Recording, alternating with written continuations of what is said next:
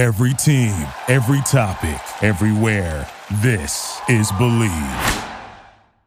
Good morning, good evening, or good afternoon. You're currently locked into two of the coldest brothers on the planet right now. This is the Porch Podcast, and I'm your co-host, B. Jones, a.k.a. Bolo, and you know when I'm pulling up to the porch. Can't pull up without my dog. Yeah, you already know what's going on, man. It's your boy, Big Smitty, a.k.a. D-Nice. And where you say we at again, Bolo? Man, y'all know we in the place to be. So go ahead and tell a friend to grab a drink and pull up. Because this is the porch. Let's get it. Started on the porch, that was where it all began. Had to put in work, every day we got it in. We chased all our dreams and now they can't believe it. We make it look easy, we achieving everything we need. Now we undefeated. If we link, no, it's only business. If we get to speak and leave them speechless. I did things for free, but now it costs to see me. When you see me, you ain't gotta greet me. Just don't plot to sneak me. I'ma see it, I'ma stop and watch you lose and get defeated. What's going on, my guy? You came on here fitted. What you got on right now? The Pirates? I ain't from Pittsburgh, though, but I love the colorway, though. Black and gold. You know, that's the colorway, bro. Black and yellow, black and yellow, black and yellow, black and yellow. Wiz. You know, Yes, I'm sir. just love black and gold, bro. What's up with you, bro? How you feeling? I'm feeling so blessed. It's almost scary. Like, I don't know what's going on, bro. So many, it's almost scary. You so gotta many put blessings on coming the- in, just left and right. They blessings swinging on me. I can't even. I'm trying to dodge a blessing. I don't feel like I deserve them. Hey, They you keep know what that coming tells in. me, bro? Hey, What that tell you? look, man, I had a guy who used to always come to talk to us before we played the football game, bro. And he used to say, when prayers go up, blessings come down, bro. So that means you putting them prayers up there, man, and he blessing you. That's all it is. That's all we Amen to gotta that. say is thank you. So all we gotta say is thank you, bro. Yes, sir. Yes, sir. Wait. You still haven't tapped into Bet Online? What you waiting on? Bet Online is our partners, and they're the number one source for all your betting needs and sports info. Find all the latest odds, news, and sports development, including this year's basketball championship finals, the NHL hockey conference finals, the Major League Baseball, the latest fighting news, and even next season's early NFL futures. All you got to do, man, is head to the website or use your mobile device to sign up today to receive your 50% welcome bonus on your first deposit. Just use our promo code BELIEVE. That's BLEAV, BELIEVE, to get the bonus and get into the action. Bet Online, where the game starts. Now back to the porch. But man, let's get it going with our topic of the day, man. We talked about this a little earlier today, man, off camera, off set. So I want you to set it up, but I'm excited about this one, man. Set us up, man. The topic of the day, what we got? Y'all, so the topic of the day is, before I get to the topic of the day, it's getting hot outside. The barbecue grills are rolling. The food is going. You got the popsicles. You got the ice cream, the music. Everything is rolling in your favor, right? So the question of the day is, what are the top do's and don'ts for your backyard barbecue? Ooh, let me start it out then, but let me start off with some of the top do's. Number one, the person manning the grill must wear some form of sandals or flip-flops. All facts. If he ain't got no flops on or some sandals, I'm not trusting the food. That's number one. He damn near gotta have a rag over the shoulder too. Rag over the shoulder. Everybody who damn near went crazy on the grill always got a rag over the shoulder. Is it the left shoulder or the right shoulder? That's the one I can't remember. Damn near. If you got the spatula with your left, okay, towel go on the right, spatula on the right, towel go on the left. Left. You know what I'm saying? Okay. You know, so it's the opposites. You know what I'm saying? I rock with that. Here go another dude right here for you.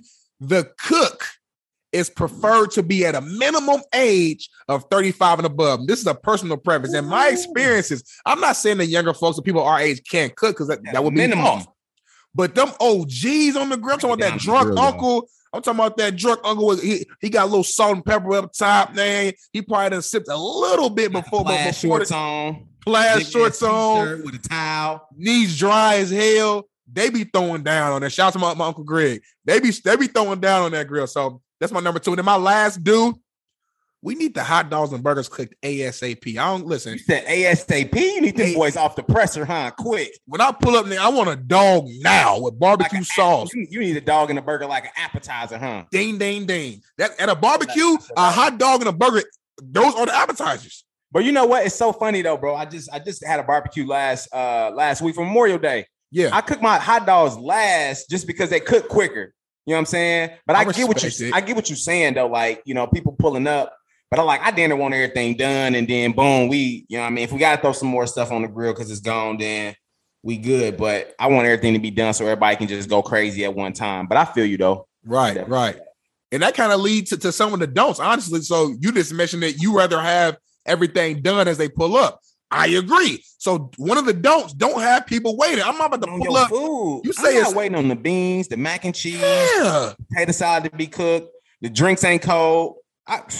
You said it started. You said it started 2. You need to have my plate ready. It's 3:00 and food ain't done yet. What's the problem? So don't have us waiting, bro. Don't invite people before the food is really done, man.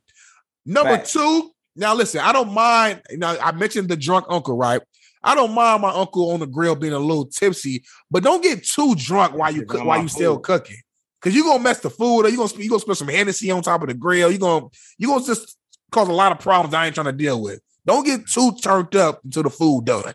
Facts. You know what I mean? Another don't. All right. Hey, look, family. Look, stop pulling up to grandma, auntie, and them house, eating and leaving. All right. Ooh. Come eat, sit down, kick it, enjoy yourself, speak when you walk in. You feel me? Because I think I got an old school mentality, bro. Yeah. I feel like when you come in, bro, you got to speak to everybody. You got to sit down, kick it, play a game of cards or something, bro. Eat, then you can leave. Don't just be grabbing 3 to 4, 5, 6, 7, 8, 9, 10 plates. Yeah. And you ain't said hi to nobody, and you bouncing, you taking all the food. Like, what you doing that for, bro? That's really people trying to walk in. Where the aluminum foil at? Where the paper plates at? Coming there taking I gotta feed Tay and them. They at the crib. No, they should have came here. Should have came and ate. Don't be taking all these goddamn plates home. And now ain't nobody else got no to-goes left. They be leaving out with like 4 plates stacked like this with aluminum foil over everything. All right, then, y'all. I'll be back. You ain't coming back, bro. Another don't, bro. Especially when you hosting. Yeah. You got them folks who don't know how to go home.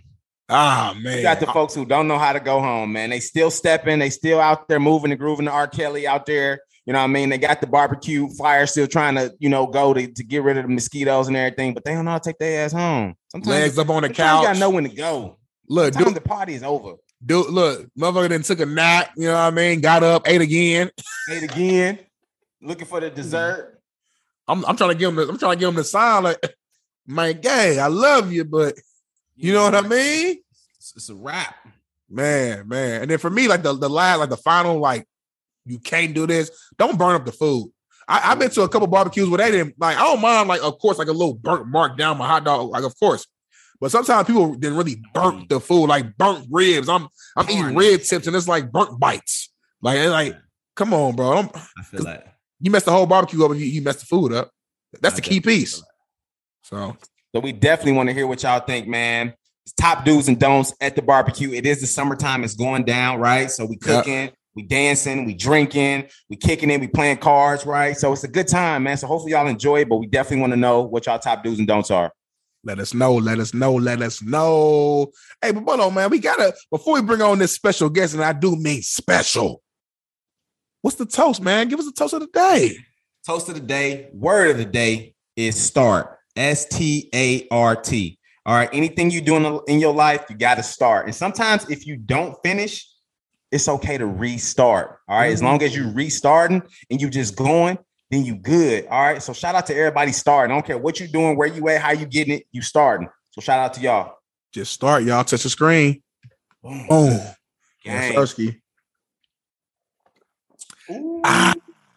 That burned a little bit today. But yes, sir, man. Like I said, we got another special guest pulling up, man. Hey, we hear you from every direction. We told you this last time. We bring you something new every episode on the porch. Hey, look, check this out.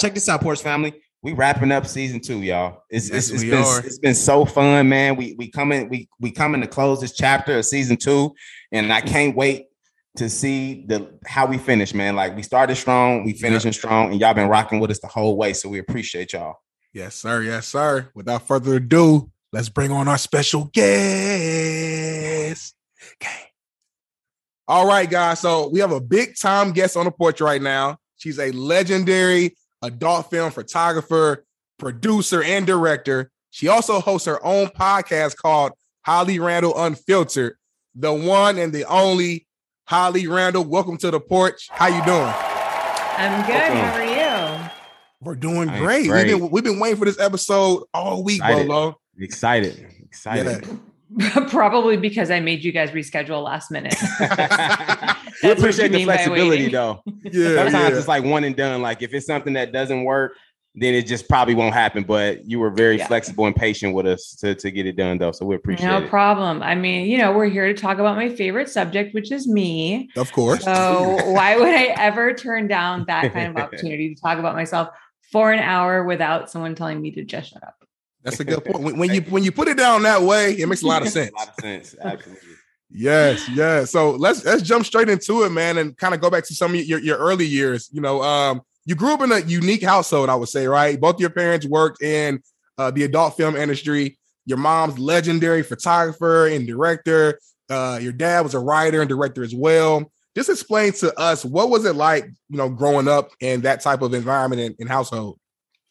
I mean, honestly, what sticks out for me from my childhood is really like what a great childhood I had and like what wonderful present parents that I had and the time we spent together as a family and, like going to the beach every weekend and taking vacations and, like normal childhood stuff. What they did for a living is not like the first thing that comes to mind when I think about my parents and I think about my childhood.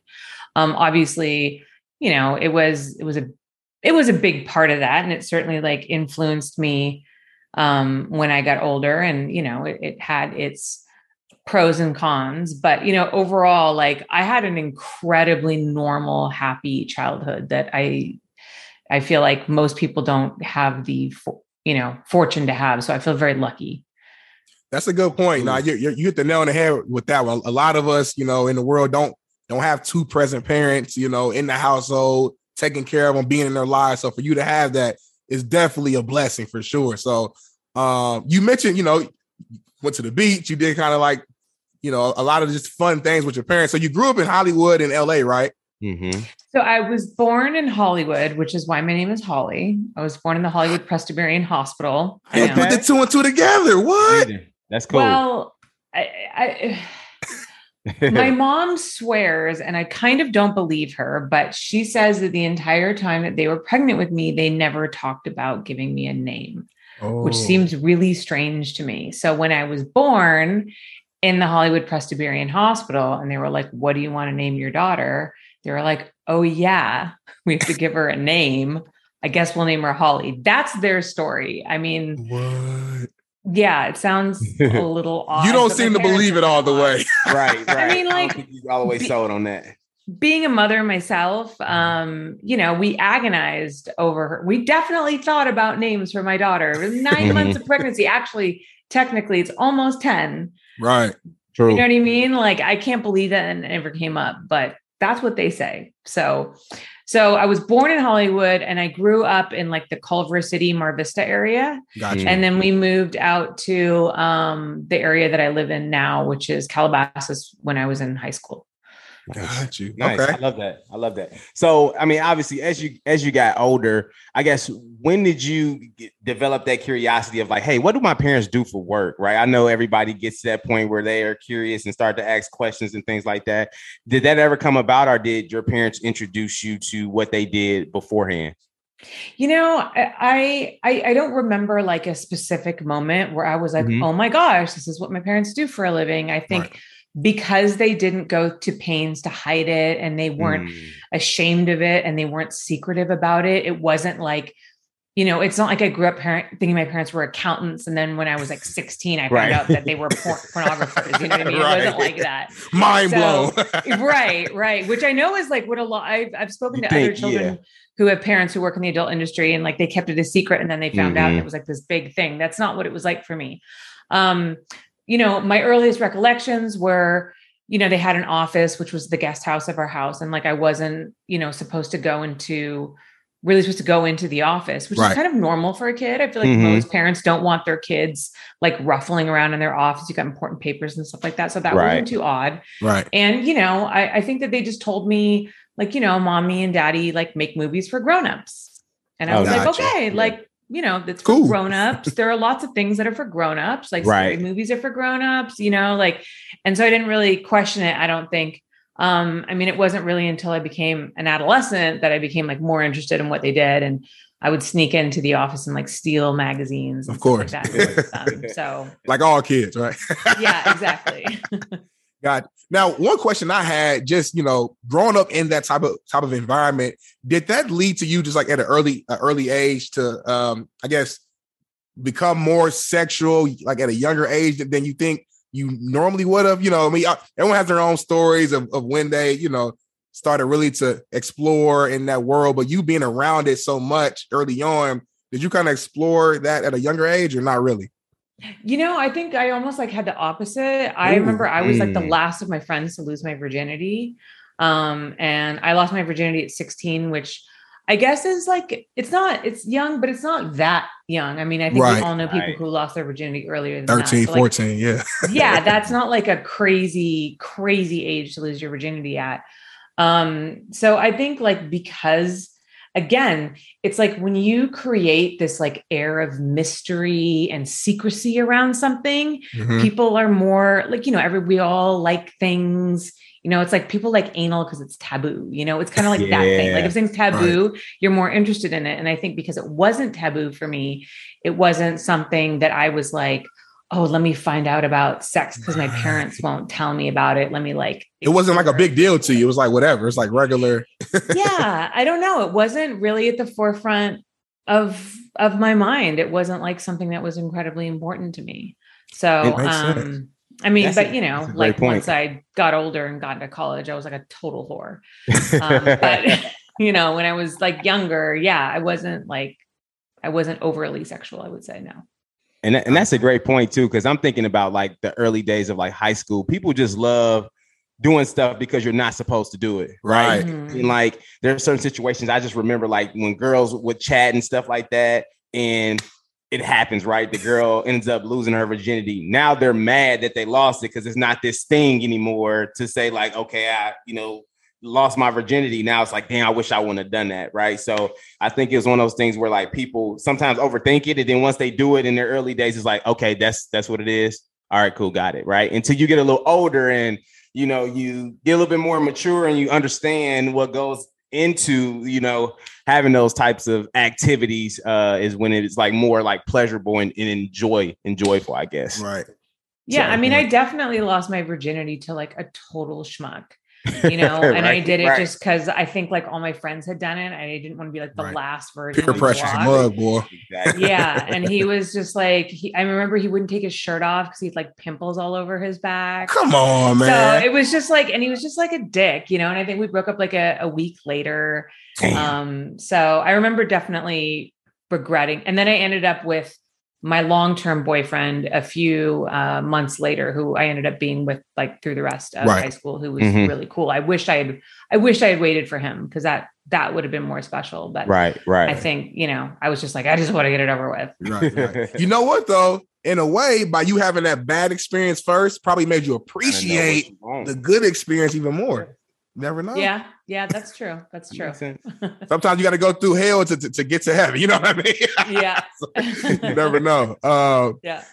So fast forward, a little bit, through your life there. So obviously you got into, photography and joined the family business. At what age did you actually join the business, start helping your parents out? I was 20. 20. Okay. Gotcha. Now, did you always want to be a photographer? 20. Yes. Well, nice. So I had always been obsessed with photos ever since I was a child. And I took my first photography class at the age of 12.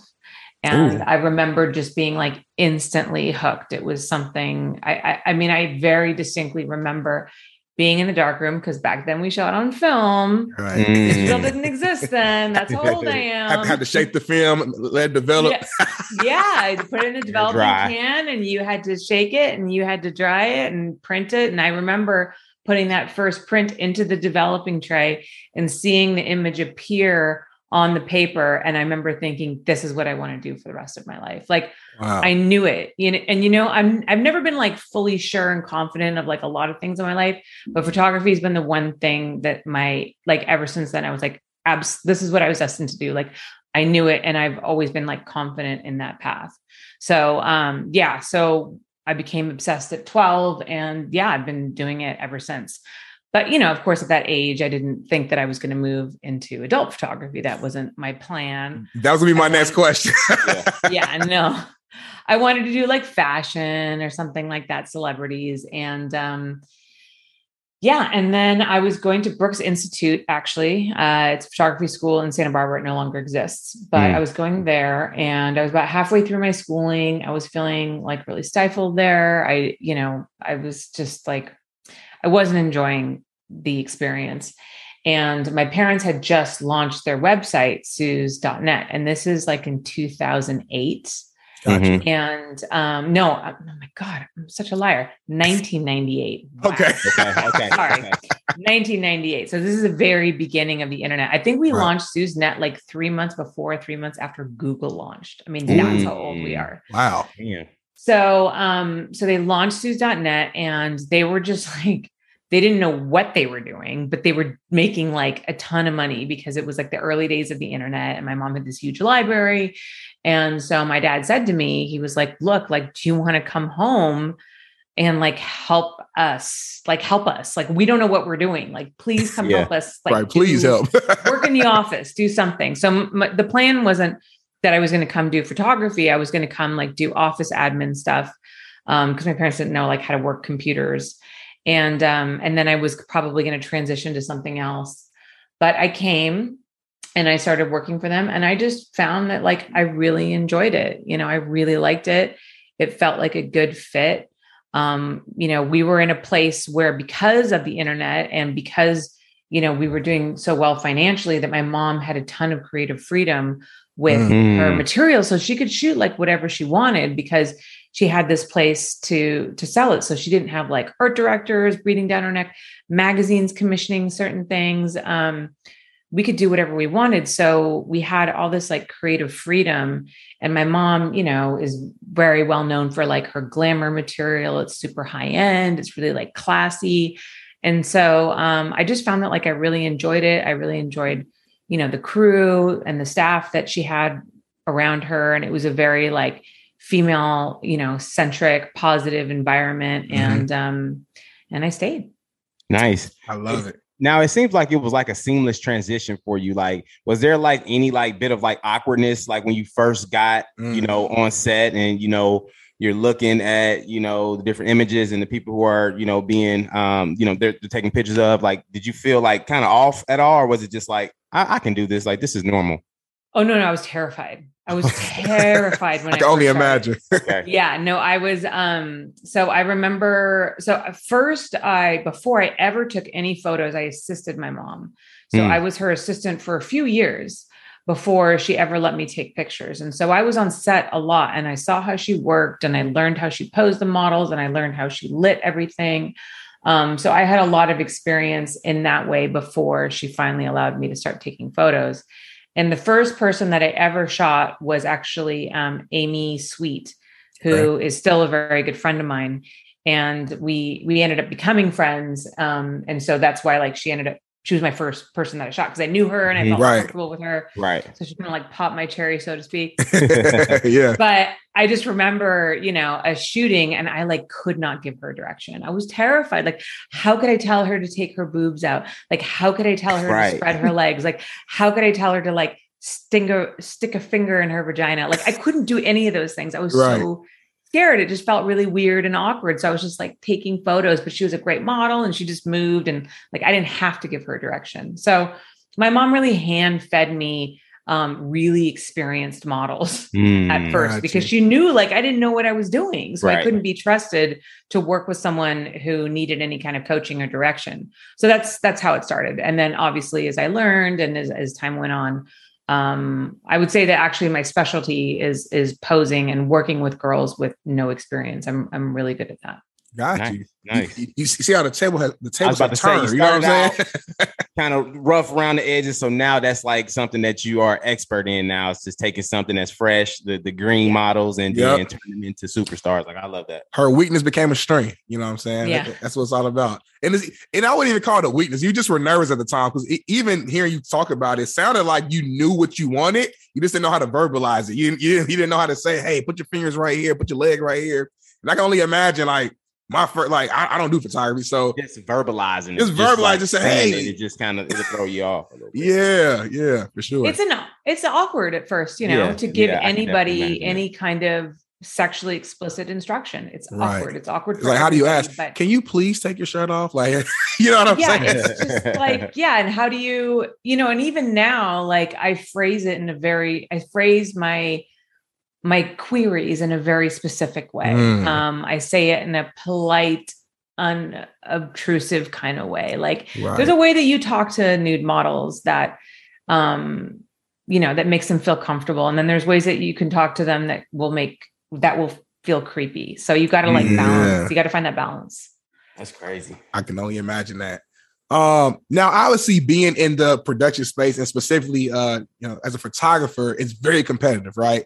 How do you, I guess, really differentiate yourself from the rest? Because you're obviously well-known, still at the top of your craft. How do you keep yourself, I guess, separate from like competition?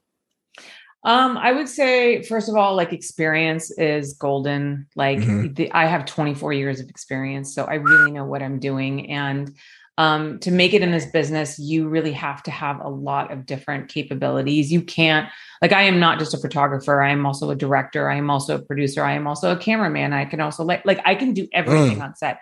I can light it. I can do sound. Like, I have the knowledge to make everything work. Of course, I don't do it all myself because that's too much work for one person. But I could. And I think that that's super valuable because I know what I want and I know what I need to get. And I know how to get it. I also have, like I said, reputation. That's really good. So, like, people trust me. They know that, I won't fuck you over. Right. I'm good to the models. The models are comfortable with me. They like working with me. I have connections. I have, people don't realize this, but one of the hardest things in adult production is getting locations, is finding places that people will let you shoot sex at. Like, people don't think about that, but that's actually difficult. So I have a great reputation with a lot of different homeowners. So I have access to locations that other people can't shoot porn at, but I can. So it's a weird kind of thing where I just have you get a lot of access by working with me. So I would say just mostly experience and reputation. And I mean, I'm not going to lie, being a female is helpful. How so? Break it down to us. So I think that because there's so few women directors in the industry, I think, and especially now, after the Me Too movement and stuff like that, people are looking, a lot of brands recognize that they need more diversity and they need more women behind the camera. And there's just not a lot of us. So I think that works in my favor. And again, in an environment like porn, especially when you're working with new girls, having a female behind the lens is appreciated. Yeah. And I've had a lot of girls say wow, I've never worked with a female director before. I like this. I mean, not that male directors aren't great. There's a lot of amazing male directors out there, but I think we're kind of scarce. So we're in high demand. And I can imagine too, being one of the models, being one of the performers, and and you have a woman, someone who looks like you, someone that you can who can understand you more than a male director just could. You know what I'm saying? It just makes you more comfortable in the environment. So no, that's kudos to you. And man, 24 years of experience.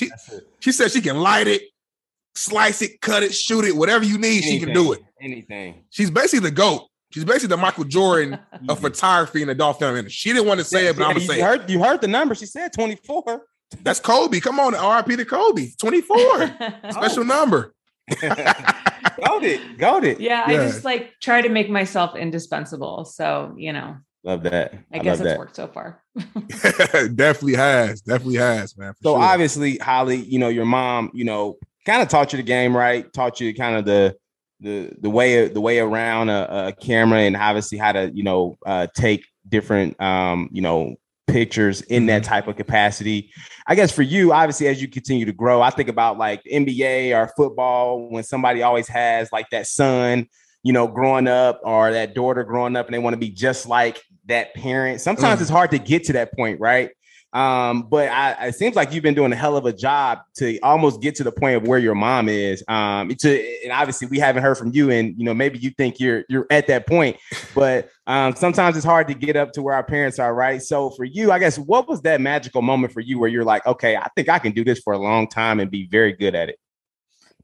Yeah, I don't know. I don't know if there was a moment, but there was definitely that transition. I mean, for sure, when I started, like, I was Suze Randall's daughter, and that's all I was. Right. And it was difficult for me. I felt very much under her shadow. I felt, very much less than. I mean, she was a legend, and it was a struggle, but, I continued to work. I worked really hard. I went off and I started my own business, and, my mom eventually retired, and she's retired now. And so it's ironic because I remember when I first started, it was all about like, how could I be identified as my own person? Right. Just as Suze Randall's daughter. But now what's sad with all like the new talent and new people in the industry, it's sad to me now that a lot of people don't know who my mom was.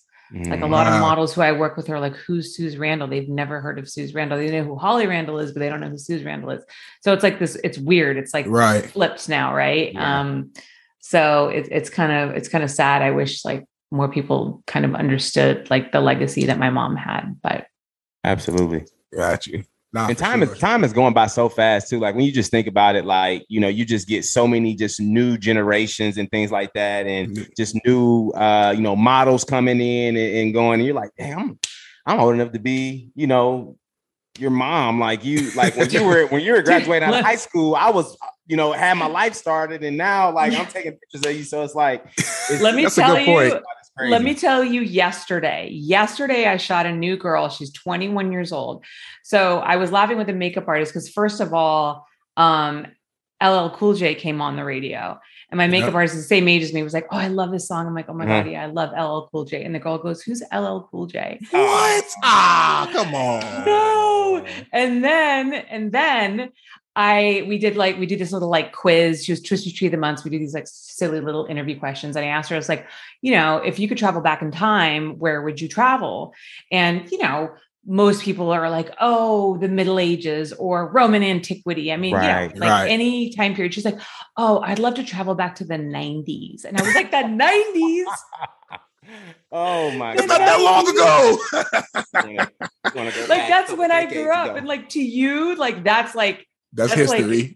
That's like history. And I'm just like, oh my God. Wow. Well, to her point, the 90s were lit though. I'm a 90s baby, and I grew up and I experienced some great times just in my younger years in the 90s. I definitely appreciate the 90s a lot. Yeah, no, fair enough. That me and my makeup artist, we were like, yeah, actually it was a pretty cool time to grow up. It was just funny that like, that's like the time, like time travel back to the 90s. That's her history. Like the 90s. Yeah. Pretty soon, man, like in schools, in social studies class, they're going to be talking about the 90s and just, what I mean? Hip hop in the 90s and stuff like that. It's like, what? Yeah. Like, yeah, man, that's a good point right there. So tell me this now. I feel like we all have our, like, what I like to call welcome to the league moment. So what I mean by that is like, there's always like that moment in sports where it's like, okay, I'm really here in the professional lens, right? So who is that model or, porn star you worked with where you like, okay, this is crazy. Like, is there a certain name that just sticks out? You worked with so many people. I mean, Lisa Ann, Rochelle Ryan, the list goes on and on. There has to be somebody that just comes to mind where you're like, yeah, when I shot with her, I felt like kind of like validated, so to speak. That's a good question, because it would have to be somebody from a while ago, because there's literally nobody today that I feel like that, like everybody who's like pretty much almost everyone who's famous today, I shot them when they were brand new. Right. They started like with me. So I don't really see them as like, oh my God, they probably see you like that. It's the other tail might be turned. You know what I'm saying? It does tend to be that way sometimes with certain people. But Let's see. When I was, so yeah, I think maybe like Tara Patrick. I mean, she was like a big name. I mean, Lisa Ann, I guess so, but Lisa Ann and my mom have always been good friends. So Lisa Ann was always kind of like a friend. But she used to hire me to shoot all of like her Evil Angel movies. I mean, I used to like shoot all of Lisa's content. So that was a great compliment for her to like trust me to shoot all of her stuff. And then Tara Patrick did the same thing. Yeah. She hired me to like shoot all of her content. So that's cool. That felt really good too. So yeah, I would say maybe one of those two. There might be somebody else that I'm not thinking of right now. But yeah, it would have been somebody like back in the day. Way back in the day. Would have been a big deal to me. Yeah. Nice. For sure. I love that. So you mentioned earlier about like one of the hardest things about being in your industry is finding a location in a place to actually, take pictures and do the different activities there. I guess, what are some other roadblocks that the listeners can hear about, and some things that are some adversity that you may have went through as you continue to progress through your career? Oh God. I mean, there's always clients, right? So there's always a client who doesn't have any idea of what it's like to be on a production set. That's usually my biggest gripe, and every other producer's biggest gripe, where they're like, they have these unrealistic expectations for the budget that they give us in terms of like what they want, So I had this one client who was like, before you shoot the sex scene, we'd love for you to just take the model down to like Rodeo Drive and just like shoot some pictures of her on Rodeo Drive, like clothed, but just like, and I'm like, if I show up to Rodeo Drive with like a crew and a model scantily clad, the cops are going to come like bust me because I don't have a permit. Like, I can pull the permit for this. Not to mention, like, do you have any idea how big LA is? Do you have any idea how long it's going to take for me to get from my place to Rodeo Drive to the location in the valley? And like, I'm going to do all of this in one day. Like, that's not going to happen. Not possible. Also, when they put together performers without thinking about chemistry or about things like height difference. Right. I shot once, my clients had me shoot someone who's like 4'9" with someone who's like 6'2". Oh, shit. I mean, like, the sex that happened. Awkward and weird because one was so much taller than the other one.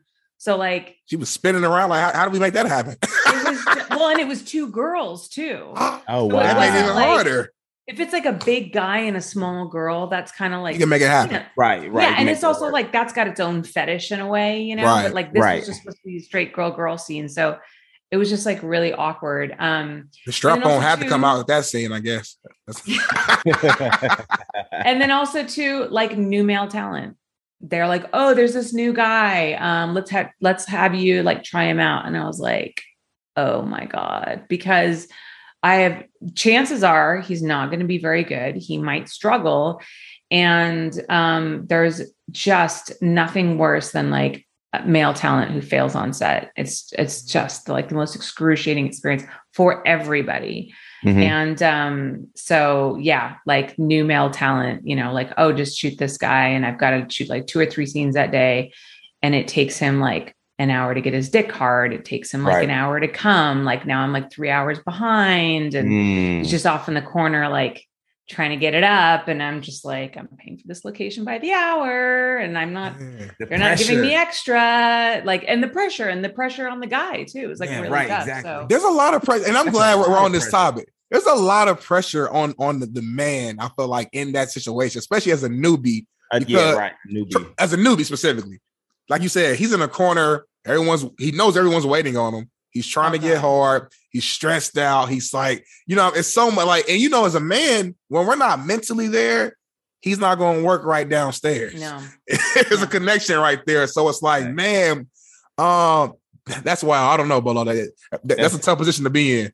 it definitely is. Which brought me to my next question, right? So, obviously you directed tons of different, scenes. Right. Where are you getting the ideas from? Right. Is that from you specifically? Is that just a thought you have of like driving down the street? Like, oh man, I want to see like 2 girls, like, in this type of scene, right? Or is it something that your team just kind of comes together and are like the actual porn stars come to you and say, I want to shoot it like this? How does that work?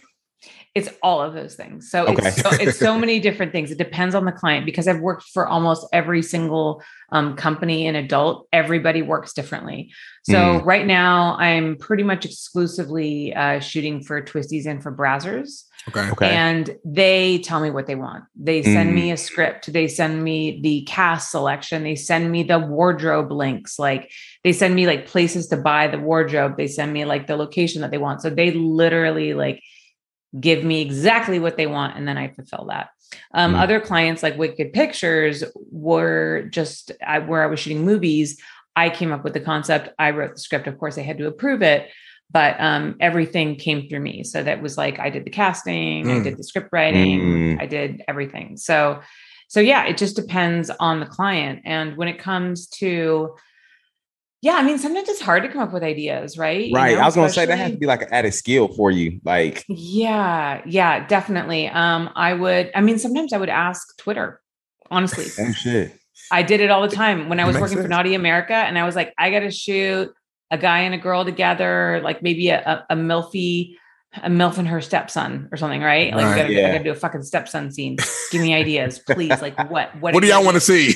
Yeah. And honestly, some people came up with really amazing ideas. It was really cool. Some people came up with really stupid ideas, but some people like had some really great ideas. So that was really helpful. But otherwise, I would just kind of like pick up ideas here and there. I'd see a movie and I'd say, oh, that would actually work cool for like an adult scene or a movie, or I'd see a fashion layout and I'd be like, oh, that might work. Or I'd look back and like stuff that I shot 10 years ago. And I was like, oh, that was a great scene. Let me recreate that, something a little different. So yeah, it just depends. Damn. I like it a lot. It's crazy. Cause like, so I work kind of dual role. I do hosting, I do production as well, but more so on like the sports entertainment side. But I mean, you're right. Like when it comes to just creativity and where that inspiration draws from, you can literally be driving in the car and look out your window and just see something random. And that thing that you see just triggers a thought that leads to this amazing project. You know what I'm saying? And it's just crazy how the creativity can just really stem from anywhere.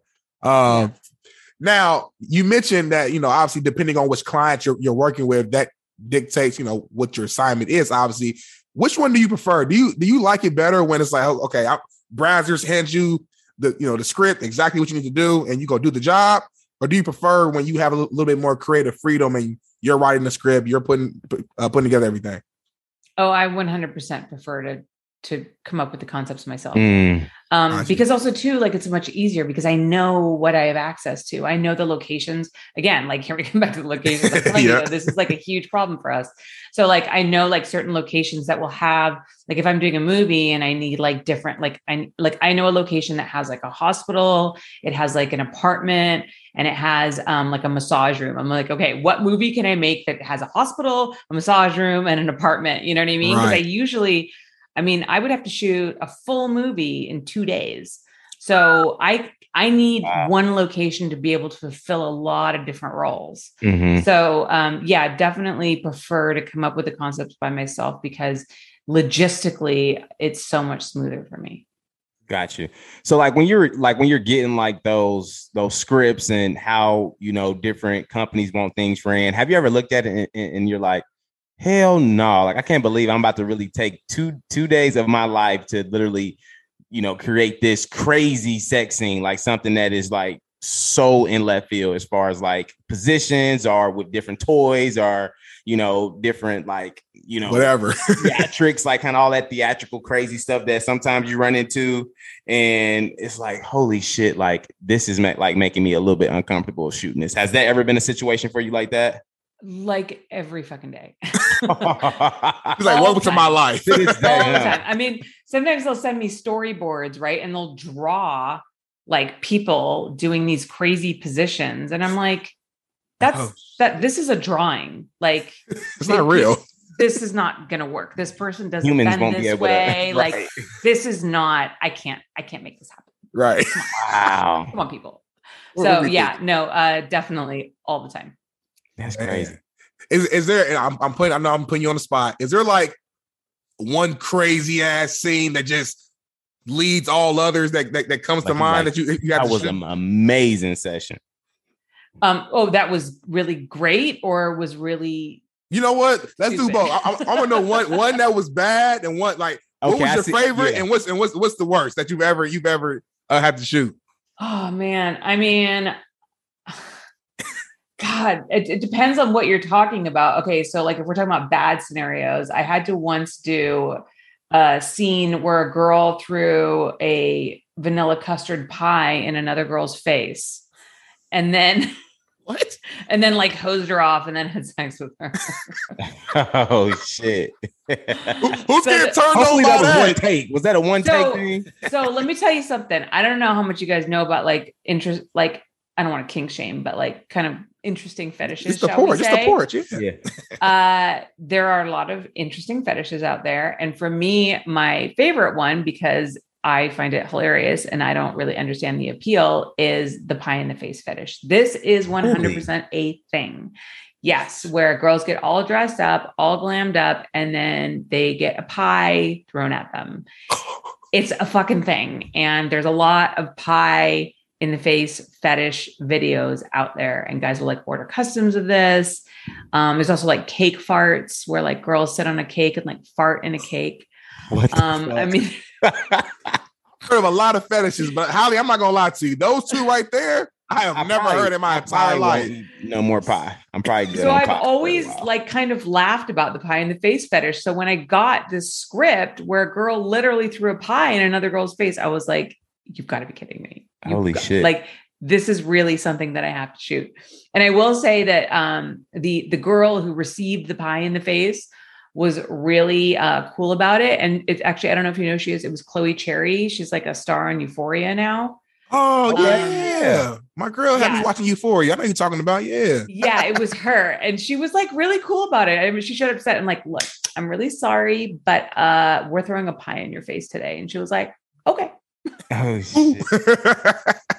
Wow. So I appreciated that. And then just in terms of like a bad sex scene, I had, man, there's been so many, but there was this one sex scene between these two girls, and man, like one of the girls specifically is like kind of known to not like other girls, but like there's a lot of like gay for pay girls, like girls who don't actually like other girls, but they'll shoot girl because it's considered, I don't know, it's considered like less porno than shooting boy girl. Like, I don't know how you guys feel about this, but I know there's a lot of girl only performers, and they will say that it's actually easier for them to date than it is for girls who do boy girl to date, right? Because their boyfriend's like okay with them having sex with other girls on camera, right? Not other guys on camera. I mean, okay, I get that. Okay, right? Yeah, right. So there's a lot of girls who are girl only performers.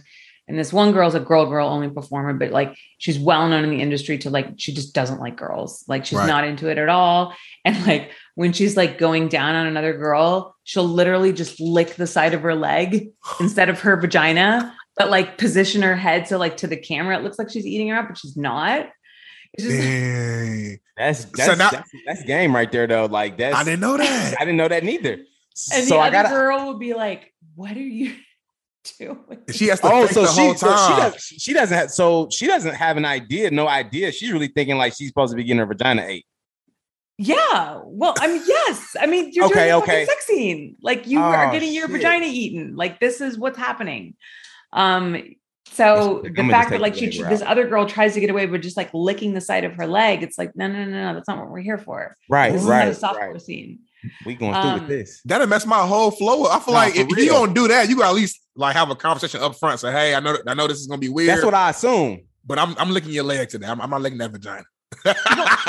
Right. But then why are you doing porn? Like what are we here for? What are we here for? Why are you doing girl porn? That makes sense. So it was the scene with these two girls, and the girl was doing, and then she was like started blowing raspberries on the other girl's vagina. It was so weird. Like we were shooting, and then you know it was like and then all of a sudden it was like on her vagina. I was like, stop playing, honey. Stop playing. I'm not joking. And I was just, and the other girl like looks at me, and she's like, "What the fuck is she doing?" I'm like, "I don't know." Keep rolling. That sounds awful. Maybe we'll just cut it out and edit. It was just like, and then when we would cut like in between positions, like the girls would just go to their phones and like you could tell they were texting like their agent or their boyfriend about how much they hated this other girl. It was just so awkward. Damn. Yeah. I'm glad you gave us some insight to that because like I said, sometimes you just see stuff of like, especially like with guys, like this is like some game right here. So like when you go, when guys go to porn, they go to specific videos or specific sections of that video. And sometimes we miss a lot of stuff. Are we just watching just to watch? And we're not really looking at the specific details of like what's really going down. And we probably came across a few videos that were actually like that, but the camera person probably did a great job of covering it up and making sure that we couldn't see it. So that's crazy. Man. Yeah. And it's crazy too. I'm glad you mentioned like from a viewer's perspective, Bolo. It's like as a viewer, you know, you go in and you just assume that everyone's having this amazing sex. Like everyone's screaming and moaning and just like everything seems amazing. But in real time, sometimes they hate each other or they hate the sex or they're texting in between. And it's like, I don't know. I feel like if I was ever in porn, like I would have to really enjoy like some chemistry, like some real, like almost like a connection almost with that person. To make to some degree out on film, like on the camera, just a little bit, because it makes the film way better when there's a real connection. It's real sex. Of course. But I mean, I'm sure as you can imagine, like that, you're not going to have a real connection with everybody, and right. You're just going to get a partner who's just like not having a good day or something. I mean, you know, we even sometimes will have like, I don't know if this is another thing that, you know, we hide on camera, but we've definitely had situations where like the guy can't come, he can't do the pop shot, and we've called somebody else in to do the pop shot. What? So you got to find somebody that has around the same size, the same skin tone, and you just had them. You zoom in on them. Yeah. What? Or we stand off camera and we get like a big thing of like something that looks like cum, like Spunk Lube is like a good go-to fake cum, and we just shoot it from off camera. And so like you don't see the dick, you just see like the fake cum coming in and like hitting her face because like the guy couldn't come. Like I've done cream pies where I've had to like fake it and like the guy can't come, so he pulls his dick out and I have to run in and like put fake cum in her vagina and then like run out and then he puts his dick back in and like pulls out like he just came. Like we've totally had to fake it before. You done it all, Holly? Yeah. Wait, Holly. So I gotta go back. I gotta back up just a few steps. So if the guy can't come, so the first option is to just grab. So I'm assuming you're grabbing like another porn star. Or you just like calling somebody up, like I need somebody that got an 8-inch dick that can come right away. Like how does that work? I'm just so curious of like how you guys. That can come right away. I'm sorry, that's hilarious. They have, well, yes, a fast comer is a good thing. Yeah. They have to be tested. Right. So they have to be in the adult industry because they have to have STD tests. So we don't work. Everybody works with at least minimum 2-week STD test. So they have to be tested. Gotcha. So yeah, you would hit up like an agent or you would hit up, you know, like different guys that you know and be like, hey, what are you doing right now? Are you tested? Can you come and like stunt cock for me? Because like, I'm not getting stunt cock. That's gay. Stunt cock. And then the guy will show up and like, I mean, it's so I interviewed Brad Armstrong, who is a male performer and director. And towards the end of his career, he did a lot more directing than he did performing. And he did these huge features for Wicked. And he was always really good at like being able to come on cue. And he said that he would always make sure that he was tested, even if he wasn't performing in the scene, in case he had to come in and do the pop shot instead of the guy he hired. Yeah. Because then he was like, at least I knew that like, if this guy couldn't make it happen, that I would just like, come in and do it. He said that once he was shooting a scene with someone and the guy was like struggling, right? And he like couldn't come, like been like 20 minutes, right? And the girl's on her knees, like, oh my God, please come on my face already. I want to go home. and the guy's like, just like, and Brad's like, you know, this is not going to happen. He's like, no, man, just give me like 5 more minutes. I can do it. And Brad like had obviously like pulled the girl aside before and said like, hey, look, I'm going to step in and I'm going to do the pop shot. Like, are you okay with that? And she was like, yeah, of course, totally. No problem. They had worked together before. It's not a big deal. So this guy's like, just standing there. He's like, I'm going to come. And Brad gets behind him. Like, you know, the guy's not seeing, but the cameramen are all cued in. Brad gets his dick out, makes it hard. And then the guys are rolling. And then Brad just like comes in, pushes the guy back and just freaking does the Watch out, it's my turn. Because like the guy couldn't do it, but he wouldn't own up to not be. You know what I mean? Like there's nothing worse than admitting that failure. So like guys will sometimes he was probably just like hurt. Oh yeah. But like Brad was like, I don't care. He's like, I still got the rest of the movie to shoot, man. Right. You know what? Hold on, I got another question now. See, you call that, failure. You say he couldn't accept that failure. Let me ask you this though.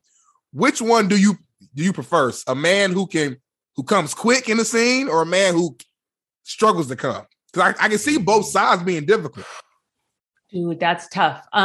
So if some guys will come more than once in a scene.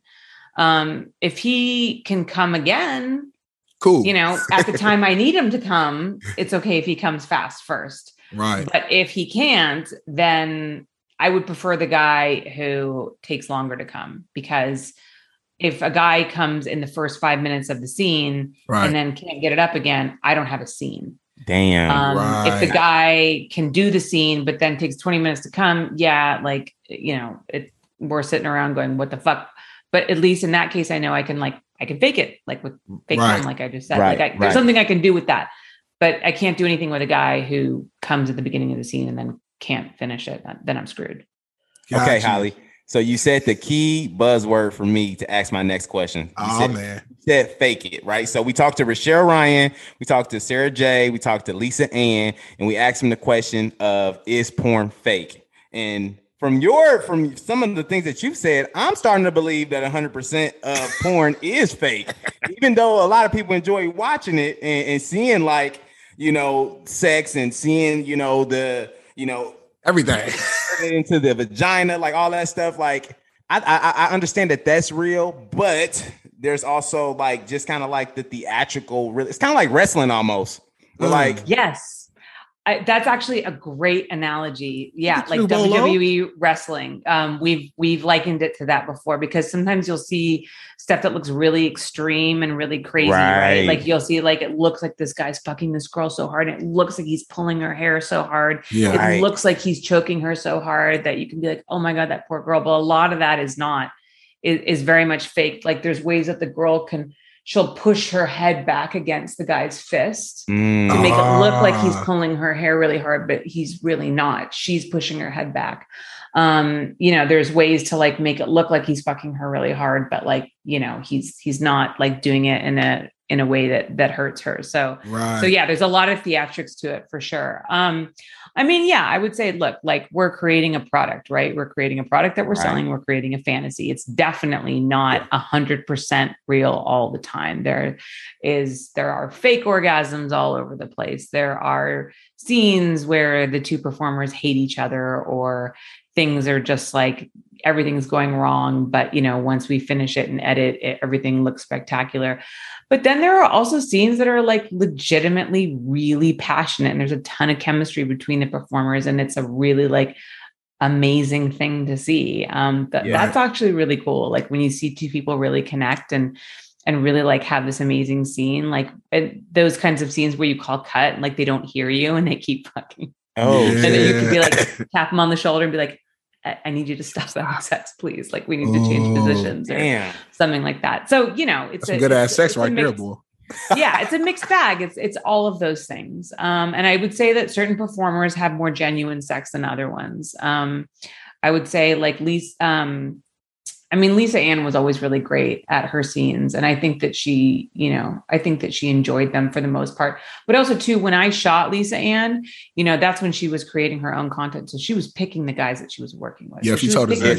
Yeah. She was picking people that she liked. So that made a huge difference. Angela White is a great example of somebody who's like really, truly passionate and has a ton of like sexual energy and chemistry, and seeing her perform in person is truly like, it's pretty awesome. Like you can just see that she's just one of those people. Like she was like born to do this. I can see the expression on your face. So when you start, I feel like a thought came to your mind, like a certain scene came to your mind when you brought her name up. Yeah. It's just like when you see her, like she just like, sexual. The way she looks at her partner, like she's just like, she really loves it. Like she's really into it.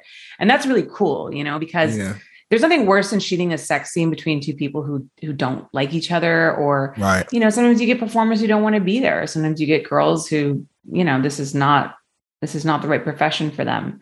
And that doesn't feel good. So when you shoot somebody who really is truly enjoying themselves, that's a really cool experience. No, I can only imagine that. Now, I have a follow up to that as well, though. So obviously, when you're in your zone, you're directing, you're producing, like you're focused on the work, but you're still a human as well. Has there been times where you're watching one of those passionate scenes and you're like, you kind of catch yourself getting kind of turned on by the scene as you're working? That pretty much never happens. Because I'm so dialed into all of the things that I need to worry about. I'm looking at the time, like, have we shot enough? Like, for this scene, are they spending too long in this position? Do they need to move to the next position?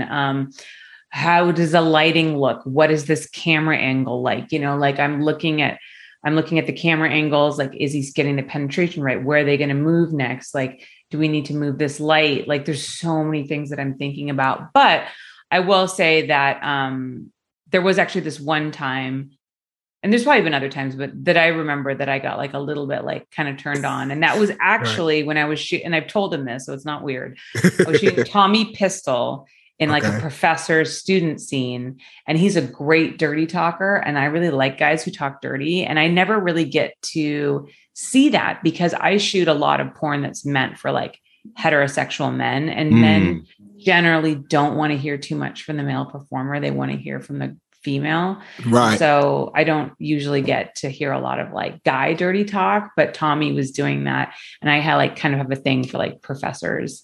And yeah, just it was pretty hot. And I was like, this is kind of like, it's kind of cool. So that was like the one time. Do you remember some of the dirty talk he was saying? Come on, Holly. This is the porch, Holly. We bring it all on the porch. Gotta let us know. Don't be shy, Holly. I think I'm just trying to remember because I've shot so many sex scenes and this was so long ago. I just think it was something along the lines of like, you're not doing well in class. And,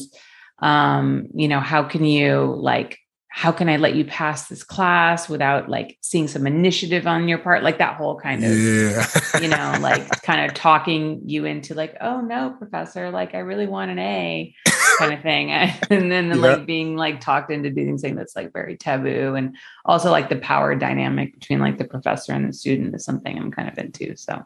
Got you. Nice. I love it.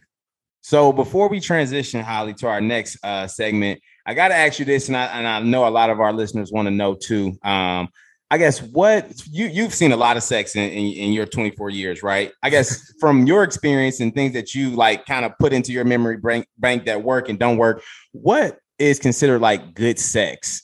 Ooh. I mean, I really think it's just that connection, it's that connection, and it's the performers having that they're on the same wavelength. Like, have you ever had sex with somebody and like you just can't get your rhythms in sync? Mm-hmm. You know what I mean? Like one person's like going one way and the other person's going the other way, and it's just like, right falling out because everybody got to rock the boat at the same time. It's just like it's the motion in the ocean.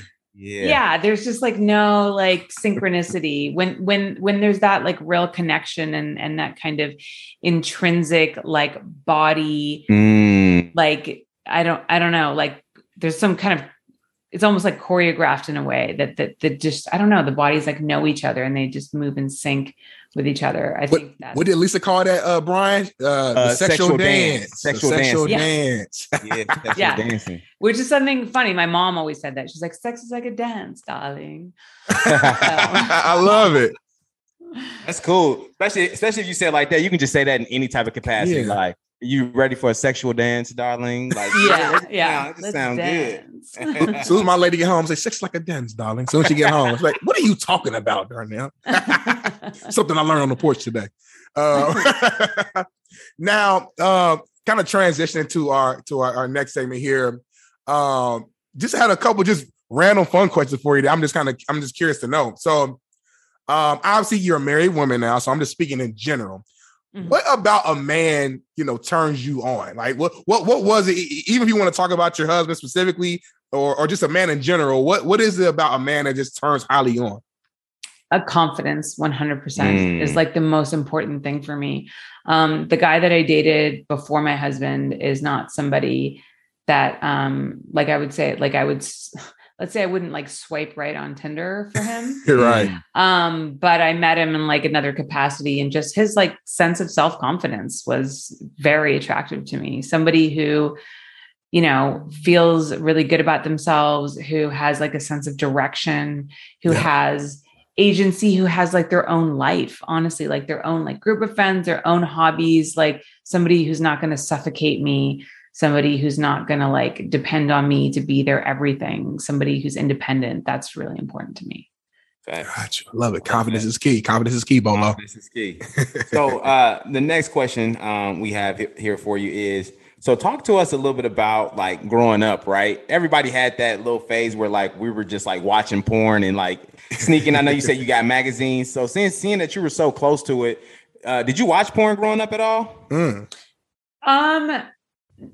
I think I might have found, I did actually, yes. I remember I did find a porn movie in my parents' stash and I watched it. And I just remember because like the premise was really weird. It was this girl and there was a lot of production value to it. She went downstairs, her parents had set her up with a blind date. The guy was really cheesy looking and like nerdy looking, and she was not interested in him. And then, so she went upstairs really disappointed. And then like, for some reason, her hot neighbor climbed in through the window.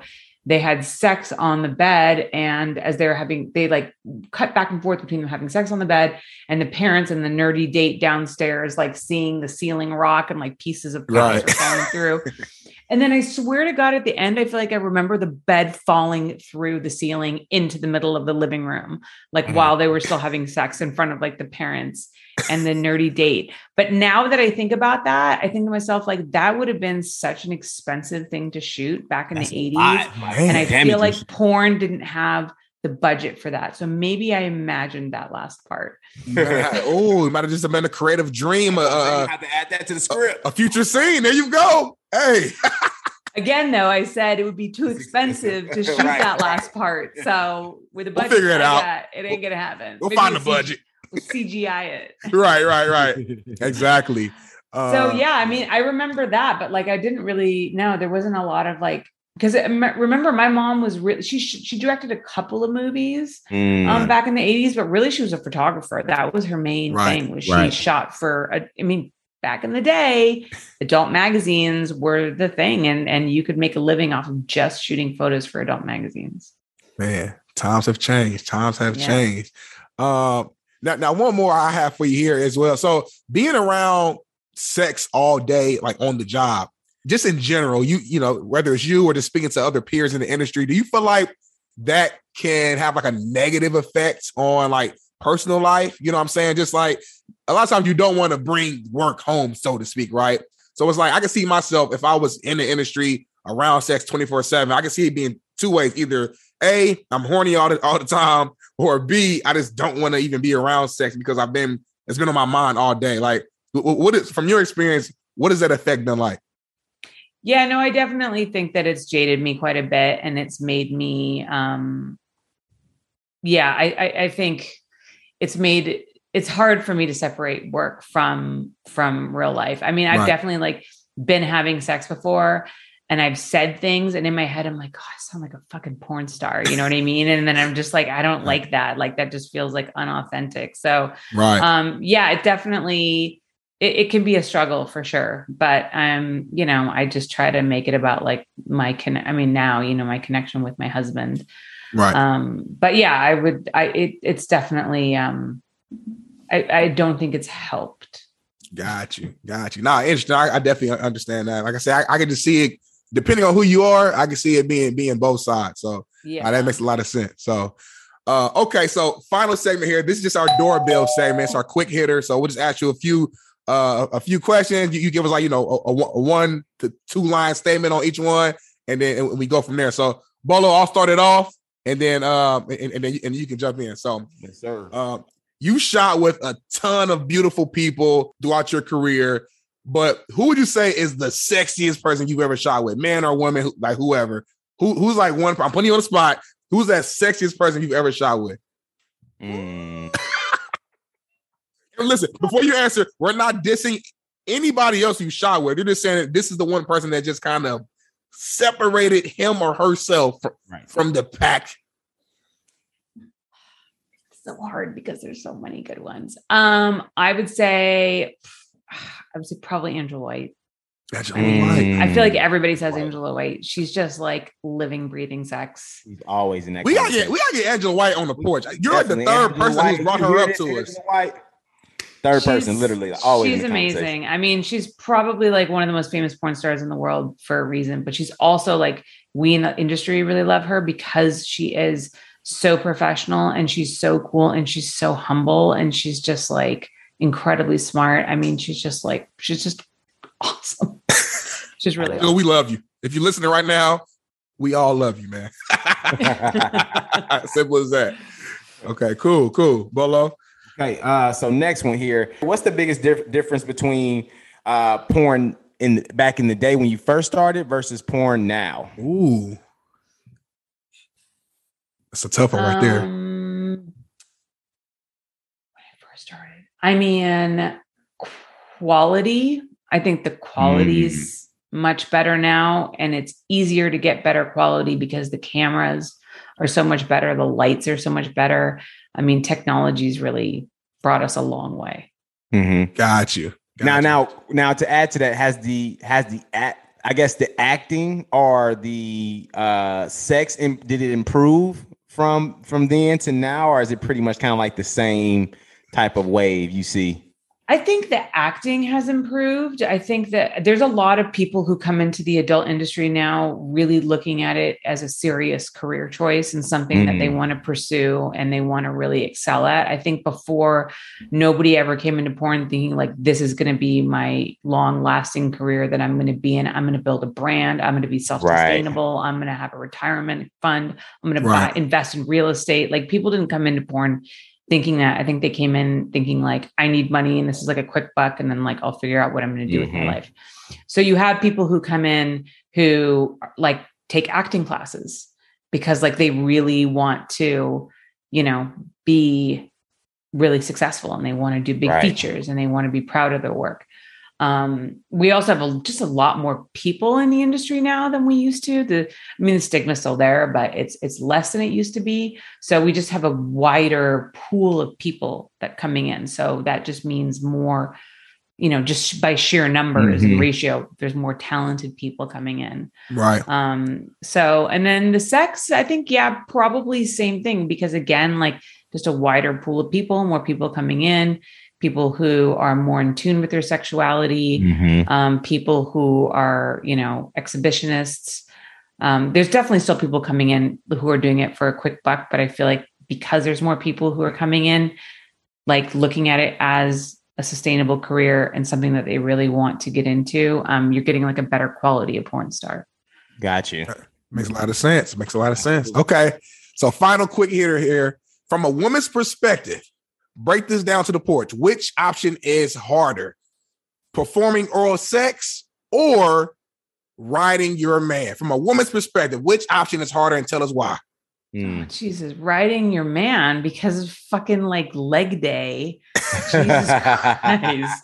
Especially reverse cowgirl. Let me tell you something. No girl likes reverse cowgirl. It's just like doing squats on it, because it's like doing fucking squats. We like it. Over and over them knees, again. Them quads, them hamstrings. Dude, it's exhausting. It's called sacrifice, Holly. It's called sacrifice.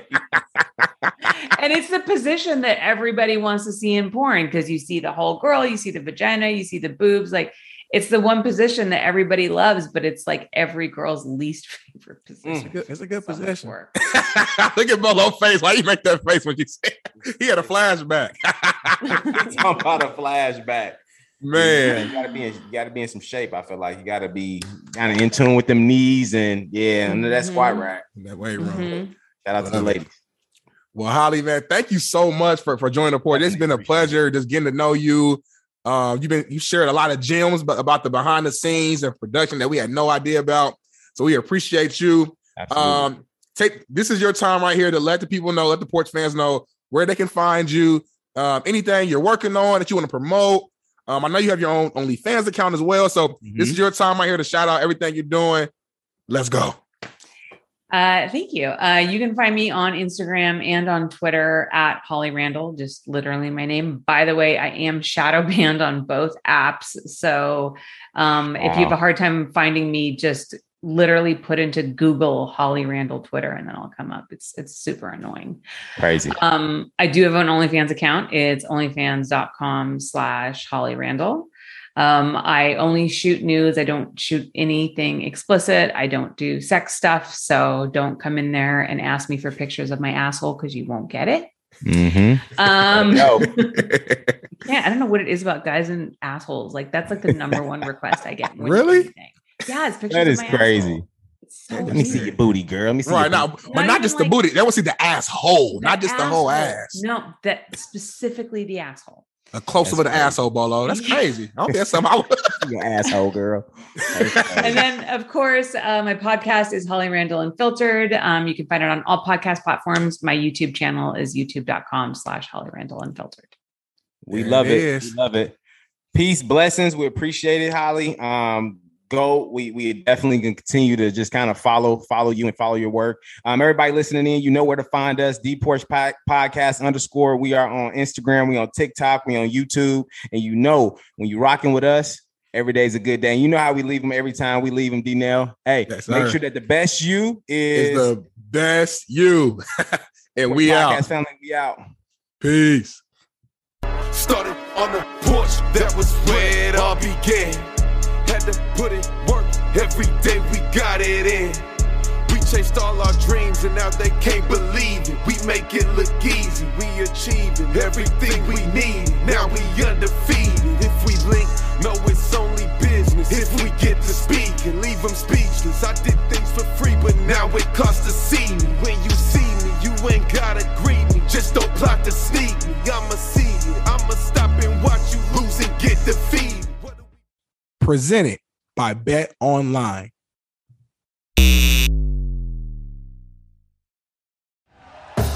Thank you for listening to Believe. You can show support to your host by subscribing to the show and giving us a 5-star rating on your preferred platform.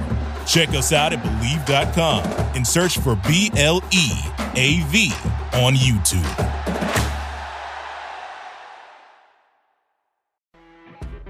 You know when you're listening to a true crime story that has an unbelievable plot twist that makes you stop in your tracks? That's what our podcast, People Are the Worst, brings you with each episode. I'm Rachel. And I'm Rebecca. We're identical twins who love true crime cases that make you say, didn't see that coming, and we hate the people responsible for them. Listen to People Are the Worst now on Apple, Spotify, or wherever you get your podcasts.